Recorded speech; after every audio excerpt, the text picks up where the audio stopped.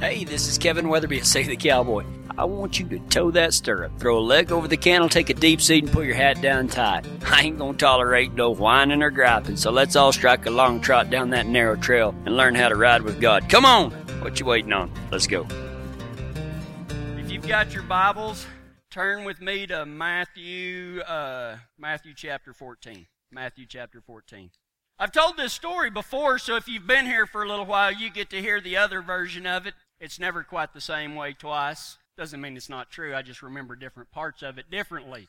But I had got home from church one Sunday where I was the pastor at the Pecos County Cowboy Church in Fort Stockton, Texas, and I had got home and, it's just one of those deals that you've had a good morning and everything, and I went, and I usually try to take Sunday afternoon off. I did back then. And got home, and boy, I kicked the old recliner back. The air conditioner was on. And all of a sudden, I felt myself getting heavy-eyed. And I was just grinning, and life was good. And all of a sudden, I felt that double-wide trailer that I lived in go, whoosh. And I thought, man, the wind's blowing out there. And it was sunny whenever we'd come in 3 minutes ago. And so anyway, I laid there still with a smile on my face, and all of a sudden, that trailer goes, whoosh.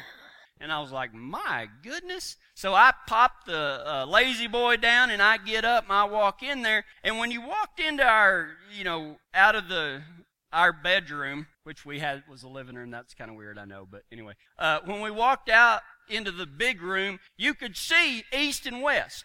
Actually, it was north and south. I apologize. You could see north and south.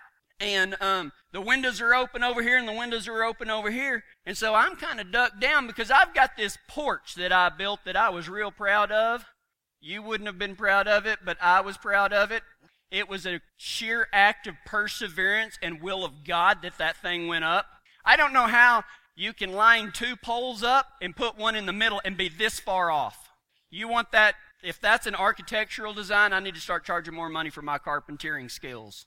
But anyway, so we had that porch on the south side because we didn't have no trees or anything. We just put a double-wide trailer right in the middle of a pasture. And so we built this big porch, and you had to kind of duck down like this to see out from under it because it went down so far so that the sunlight wouldn't shine in those row of windows there.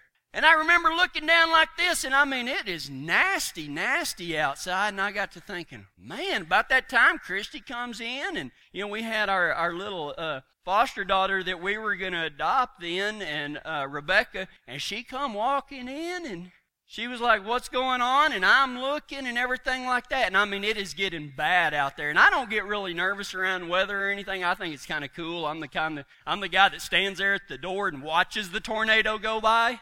I don't like to stand there at the door when it's coming at you. Now, I don't know that a tornado was coming at me, but I knew that we had to do something because out there at the ranch, there was about a quarter of a mile that separated. I was the king of my double-wide trailer and the cinder block ranch house, the big house. And my grandmother was gone for the weekend. And so anyway, I'm standing out there and I'm looking through this window like this, and all of a sudden, my porch disappears. Whoo! And I went, there goes the porch. Now, I'm not very good at measuring distances. I couldn't tell you if it was 4 feet or 40 feet. I don't know. I know whether or not a rope will reach it, but that's about it. And so, but I did know that from the telephone pole outside, due to county regulations, it had to be, you couldn't have your house closer than 50 feet.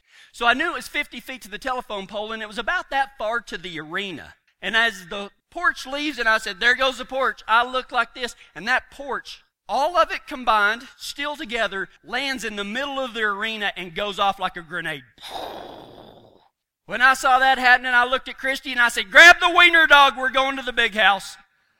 So we snatched up the wiener dogs, we snatched up the cow dogs, we snatched up the kiddos. We didn't leave them. Y'all were thinking I left them.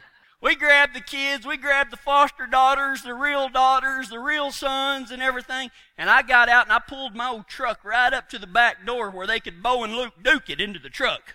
Because now it was starting to hail. And I ain't talking about hail, I'm talking about hail. And so anyway, we get them in the truck, and it's a quarter of a mile drive, and I was driving a 3/4 ton long bed crew cab Ford pickup. And when we got about halfway there, I don't know if it was Riley or Griffin or who it was, but they said, man, Dad, the wind's really blowing. And I didn't want them to see how scared I was because I wasn't sure that truck wasn't going to lift up off the ground and just be thrown. That's how hard the wind was blowing. And it was coming right at us, and I mean mesquite limbs coming down through there, but you couldn't see anything but for the hail and the rain. And so I was just like, don't worry, and inside my old heart's just... So anyway, we make it over to the big house, and we get inside, and just like West Texas weather is, whenever we got inside, all of a sudden I'm standing there and I'm looking, and I can't remember if it was Riley or Griffin, they said, "It's raining in the bedroom." So we went in there, and the wind had just rolled up the tin like a piece of tin foil, ripped the roof off. It's raining straight down in one of the bedrooms. And so we're gathering anything that will hold water. And I'll never forget, I was barking orders like a Navy commander. You go get this, and you go. We had trash cans, we had bowls, we had spoons. I mean, if it could hold water, it was going on the floor. And I'll never forget, Griffin comes in with a basket. One of those blue ones you like put in the bathroom and stuff's got holes all in it. I said, "Griffin, is that going to hold water?" He said, "It'll hold this much." "You sure right, kid, put it down." And so he put it down, and by the time we got everything in that whole house that would hold water, it quit raining. Of course, do you feel like the storms of life are blowing you away? Do you feel like you can't see anything? Do you feel like you're going through hell this big, literally and figuratively? Right below the surface. I know I'm not the only one that feels this sometimes. But right below the surface is the feelings that we really don't want anybody to see or know about, do we? Just bubbling, we try to ignore them, but it's like something on the tip of your tongue or in the back of your mind that's just itching to get out. That a paper-thin barrier is there, and if you don't pay attention, you don't watch, that everything is just going to fly apart. Fear, suffering, questions that you don't have the answers to, accusations, excuses. Is that what dominates your thinking a lot of days, despite what face you put on? Despite what everybody else thinks is going on in your life? Everybody may think that you've got everything going on, but inside of you, you know it's not true. You know that you are just a step away from completely losing control, of completely losing faith sometimes. Are you wondering if it's ever going to end? The storms of life? Does it feel like that there is no eye in the storm? It's just one storm rolls in after another, that there is no blue skies? Is it all you can do to just get up in the morning? If we believe in God and have given Him our life, why is this so hard? I think it's a question that we all ask. I know it's a question we all ask. Maybe it's one of those questions that we hadn't dare ask, but we know it's there. There was another storm in the Bible, and I think that we can learn a lot from it. Jesus has just got done feeding a whole lot of people, and He sends His boys, His cowboys, His disciples, He sends them out in a boat, and He says, "You know what? Y'all go ahead and cross this big pond called the Sea of Galilee. Y'all go ahead and cross it, and I'll catch up to you." They said, "You sure?" And He said, "Yeah, do what you're told." They said, "Okay." So they got in there, and they start going.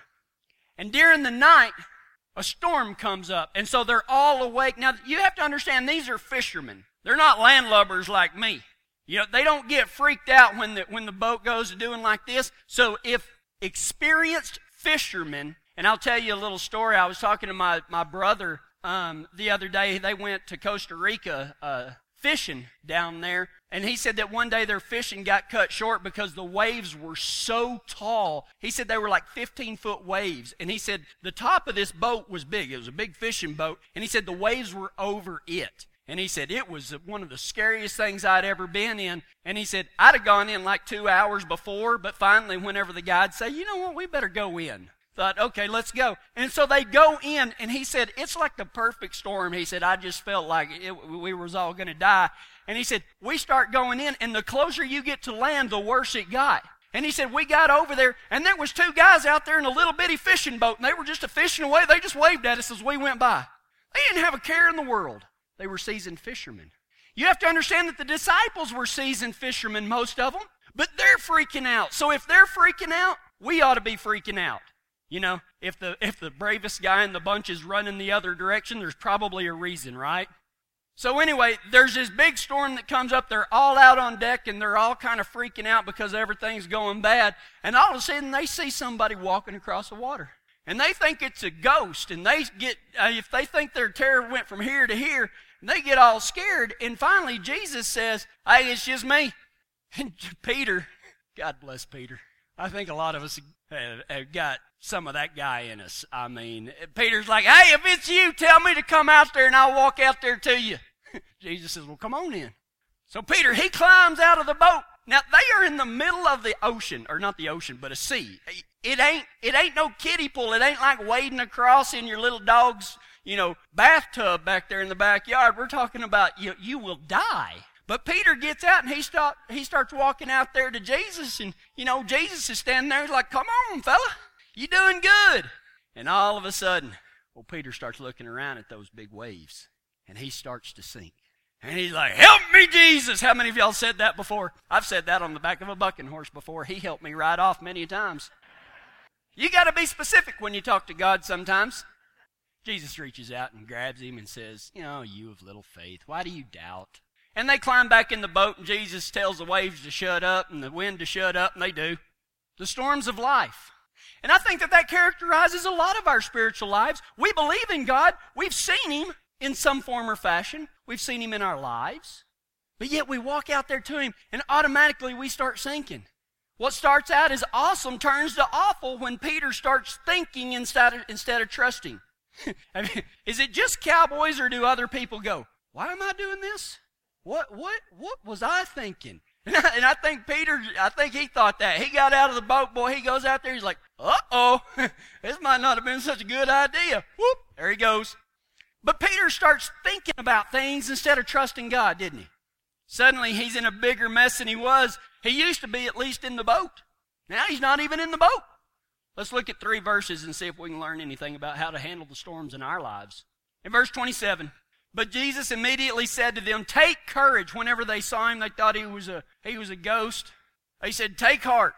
But Jesus immediately said to them, "Take courage, it is I. Do not be afraid." And in verse 28, Peter said, "Lord, if it's you, tell me to come to you on the water." And Jesus said, "Come." Man, he used that a lot, didn't he? Come on. When he called the disciples, what did he say? Come on, come on. Whenever he's walking on water, he tells Peter, "Come on, come on." Even whenever he died and went to and died and then he rose again, he's cooking breakfast for them, and he says, "Come, eat with me." Jesus is always telling us, "Come on, come on." He's trying to get us untracked. I see a lot of people make the mistake, and Griffin did it the other day. And it wasn't his fault. It's just you learn by experience. We was gathering cattle. It was me and Ty and Jared and Phil, and we're going down through there. And Ace kind of starts acting up a little bit like he does sometimes. And Griffin kept trying to pull back on him and everything. And I told him, I said, "Get him going forward, Griffin. Don't get him stopped or going backwards. Get him going forward. You can work with forward. You can't work with standing still or going backwards. Get him on track." I mean, I've been on 100 horses, if not more. You get on them and everything's good, but the scary part's getting them untracked. But you can't do nothing until you do. You can sit on a horse all day long. Are you getting anywhere? No. You got to get them untracked. And that's what Jesus is trying to do for us. He's trying to get us untracked. He's like, "Come on. What are you doing just waiting there? Get out of the boat. Get out of the chair. Get out of your head. Get out of your feelings and come on." The first thing Jesus said was, "Take courage." Now, I think that's an interesting point, don't you? What did he say? He used a verb there. He said, "Take courage." That's a verb, man. That's something that you have to grab onto. He's telling you, grab hold of it. Take courage. In order to take something, it must be intentional. You can't take something by accident. I've got a good friend of mine, Lee Baker's wife, Tina. They lived a mile down from us out at the ranch at Caynosa. What are the odds of getting pooped on by an owl twice in your life? Those are some amazing odds. But the fact is, I don't know where I was going with that. No, I do. In other words, you just don't get courage. You got to take a hold of it. The courage is not going to fly by and go hoo-hoo and poop on your head. You got to grab hold of it. It has to be intentional. Most of the time, we're walking around waiting for somebody to give us courage. Courage don't come from outside. It comes from inside. Take courage, Jesus said. Get a spine. Suck it up. Get back on. Somebody asked me one time, they said, "How do y'all do that? Y'all get back on." I can't do that. I'm like, you think we want to? Sometimes we're mad. You couldn't keep us off of it. But sometimes it hurts real bad, and you don't want to get back on, but you know you got to. Take courage. The second thing that Jesus said was, don't be afraid. He said, take courage, it is I. Don't be afraid. You know what? Never let fear control you. Never let fear control you, unless your wife is mad. Then it's okay. Oh, and if there's a shaved llama, it's okay to let fear control you then too. I mean, there's nothing shameful about that. Or sharks. If you see a shark, it's okay to be afraid. You can let fear control you then. But those are the only instances that I can think of where it's okay to let fear control you. But think about that. Jesus said it time after time, man, don't be afraid. Take courage. It is I. Do not fear. Blah, blah, blah. Man, he repeated himself all the time. You would think that we would get it. But you know what? Being afraid is probably responsible for 99% of the bad decisions we make and then suffer through the consequences of. We made a decision out of fear. Either we did something because we were afraid not to do it, or something along those lines. We made a decision based upon fear. Never make a decision based on three things. Never make a decision based upon fear, money, or what somebody else might think of it.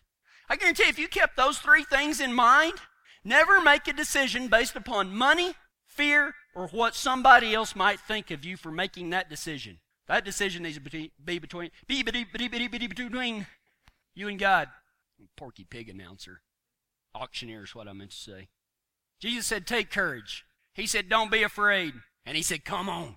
Come on, cowboy. How many of you want to do that, but you're stuck, man? You can't get untracked.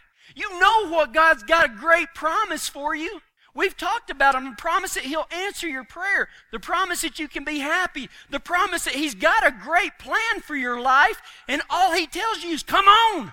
And yet we just stand there. I'm right here, God. Hi, God. He's like, come on. And you're like, hey, I'm right here. Pick me. I've already picked you. Come on. But here I am. I see you. Come on. I love you, God. I love you too. Come on. We do that, though. We won't get untracked, man. You got to get untracked. You want to grab hold of the promises of God, man, you got to get untracked.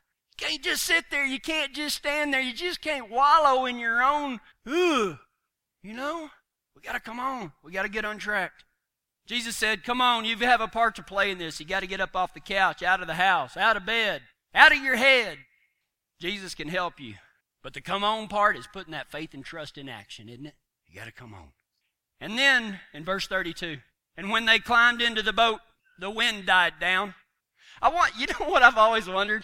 It doesn't say, but did Jesus pick him up and did Peter walk on water back to the boat? Or were they, close enough? Or, what? I've always wondered if Jesus had to give Peter a boost. Here you go, Peter, get up in there. It's just things I think about. And when they had climbed into the boat, the wind died down. Then those who were in the boat worshipped him, saying, truly you are the Son of God. Truly you are the Son of God. You want to unleash God's power? The storms in your life, he can make them go away. He controls the winds and the waves. There's nothing that he cannot do. A leper walked up to Jesus and said, if you are willing, you can heal me. And Jesus said, I am willing. He is. But what if he doesn't? Because there are instances where he doesn't. I was riding through the pasture with Ralph Hager, and I was on a young colt. I'd kind of cinched him up, not real tight. I didn't tear him in two or anything like that, but I kind of snugged him up, and we got out there, and we trotted some circles and everything like that, and he was kind of humpy still after about, if y'all don't know what that is, that means he's thinking like he wants to buck you off, okay? Remember that, Jason. Trying to get the vocabulary down. His horse was pretty humpy, and so anyway, I decided to step off and tighten up the cinch a little bit more in case here in a minute, because it never gets easier. We keep pushing and pushing and pushing, and then when they get it right, we stop. But I wanted to be sure that I had a fair chance in this deal, because he weighed just a little bit more than I did, and he was a lot stronger than I was. So I go to step off the horse, and I knew something was wrong when I felt a dragon bite me on the bottom of the foot. What I thought to be a dragon was actually about a 3-inch dried out mesquite thorn that went up through the bottom of my boot and into the ball of my foot. And I went, Ralph! Because it hurt real bad. It's okay to cry. toughest guys cry, especially when they got a freaking lance in your foot. No, I didn't cry. Ralph, could you come here for a minute? He rode over there and he's like, what? I said, Ralph, it hurts. And he goes, ow. So anyway, Ralph gets off his horse and he grabs my foot like a horseshoer. He got my foot right here. And he always carried one of those Leathermans. And he gets it out and, okay, I know. I heard it from Ralph. I don't want to hear it from y'all. I was wearing rubber-soled boots. And that's a no-no. It's okay for walking on concrete, but it's not okay for sticking thorns in your feet. And so he gets his Leatherman, he's going to pull it out like a nail, and he pulls it out and he goes, uh-oh, because now it's broke off. And he goes, don't worry, I've got a knife. And so he closes the pliers part and he pulls out a knife and he starts digging this out, but he moves it every time he touches it. And I peed a little, it wasn't a lot. It ain't no shame, guys, sometimes it hurts bad and you pee a little. And so anyway, it wasn't the leg he had up either, so it was all good. And so anyway, he's doing like this and he's moving it, and every time he grabs it, it just breaks. He said, we're going to have to go to the house. I said, okay. He goes, are you going to walk? I said, are you going to be stupid?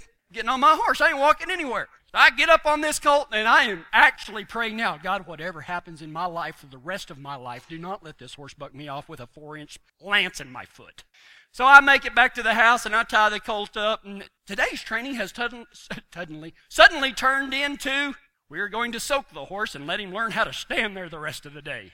God has a funny way of training horses. So anyway, we tied him up right there and everything, and I kind of peg-legged it into the house. And Ralph said, I got to thinking about something. I said, what? And he goes, it's going to hurt when we take your boot off. I said, you think? He goes, no, I know it is. This is great. He was a sadistic man. So anyway, he had to break the thorn off in my foot in order to get my boot off. So now, I don't have that much left in there. But Kathy, his wife, walks in there and brings in like this surgical equipment that he would use to perform a C-section on a cow to get this thorn out of my foot. And I'm like, good grief, Ralph, what are you going to do? You cut my leg off? He goes, if it has to be, we got to get it out. Kathy looked at me and she goes, I'll be there for you for anything, but I can't be here for this. I've watched him do this. You'll probably never walk again. I was like, good grief. Ralph said, trust me. I was like, okay. The only thing tender about that man is when he said, this is going to hurt like hell. And it did, but he got it out. Took me 12 staples and 3 emergency room visits. No, not really. He got it out. But he didn't do it like your mama does, like picking at it with a needle. He made an X incision about this long, whack, whack, and then peeled it open and reached in and grabbed it and goes, it's over now. I think it still hurts. So he sprayed it with some betadine and stuff, and then I peed down the other leg. Hey, listen up. I know God was really talking to you today. If you'd like to hear the whole story, get online and get it at www.savethecowboy.com. There you will find all you need to get where Jesus wants you to be, no matter how long or little you've been riding with him. You ought to know by now that I ain't going to jerk your leg. Okay, maybe just a little bit, but this one ain't no story. This here's the truth. We need you to saddle up with us and keep this gospel being spread to cowboys and cowgirls like you. I'm asking you to go to SaveTheCowboy.com and make a donation to help us out. This program was brought to you in part by my good friends Jim and Kelly Gerald of Integrity Auto Repair and Rod and Brenda Denning of Tumbleweed Hay and Hauling, both from Kiowa, Colorado.